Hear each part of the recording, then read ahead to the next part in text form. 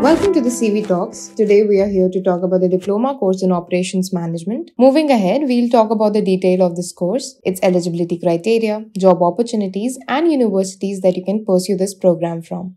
Diploma in Operations Management is a one-year program divided into 2 semesters. A person opting for this diploma course should at least be a 12th pass out from a recognized board. The course is a DAB approved and focuses on important aspect of warehouse planning, operations, and distribution management. The course renders the understanding of the student in the concepts of supply chain, inventory, scheduling, and planning data. The major subjects that this course includes are accounting and financial management, operations management, organizational behavior, entrepreneurship development, etc. With completing this professional degree, you can plan to become an account manager, an executive, a management trainee, a quality inspector, or operations manager, an inventory control manager, a technical operation manager, and many other roles. Companies that hire for these roles are financial institution, IT firms, media organization, and retail firms, to name a few sectors. Coming to the selection of the university, you can log on to College Vidya and click on the compare button to see which online universities in India can offer this specific course. Talking about the operation management course, colleges like NMIMS provide this course at quite an affordable price. You can even check out other universities on College Vidya, and don't forget to keep following us for more such informational podcasts.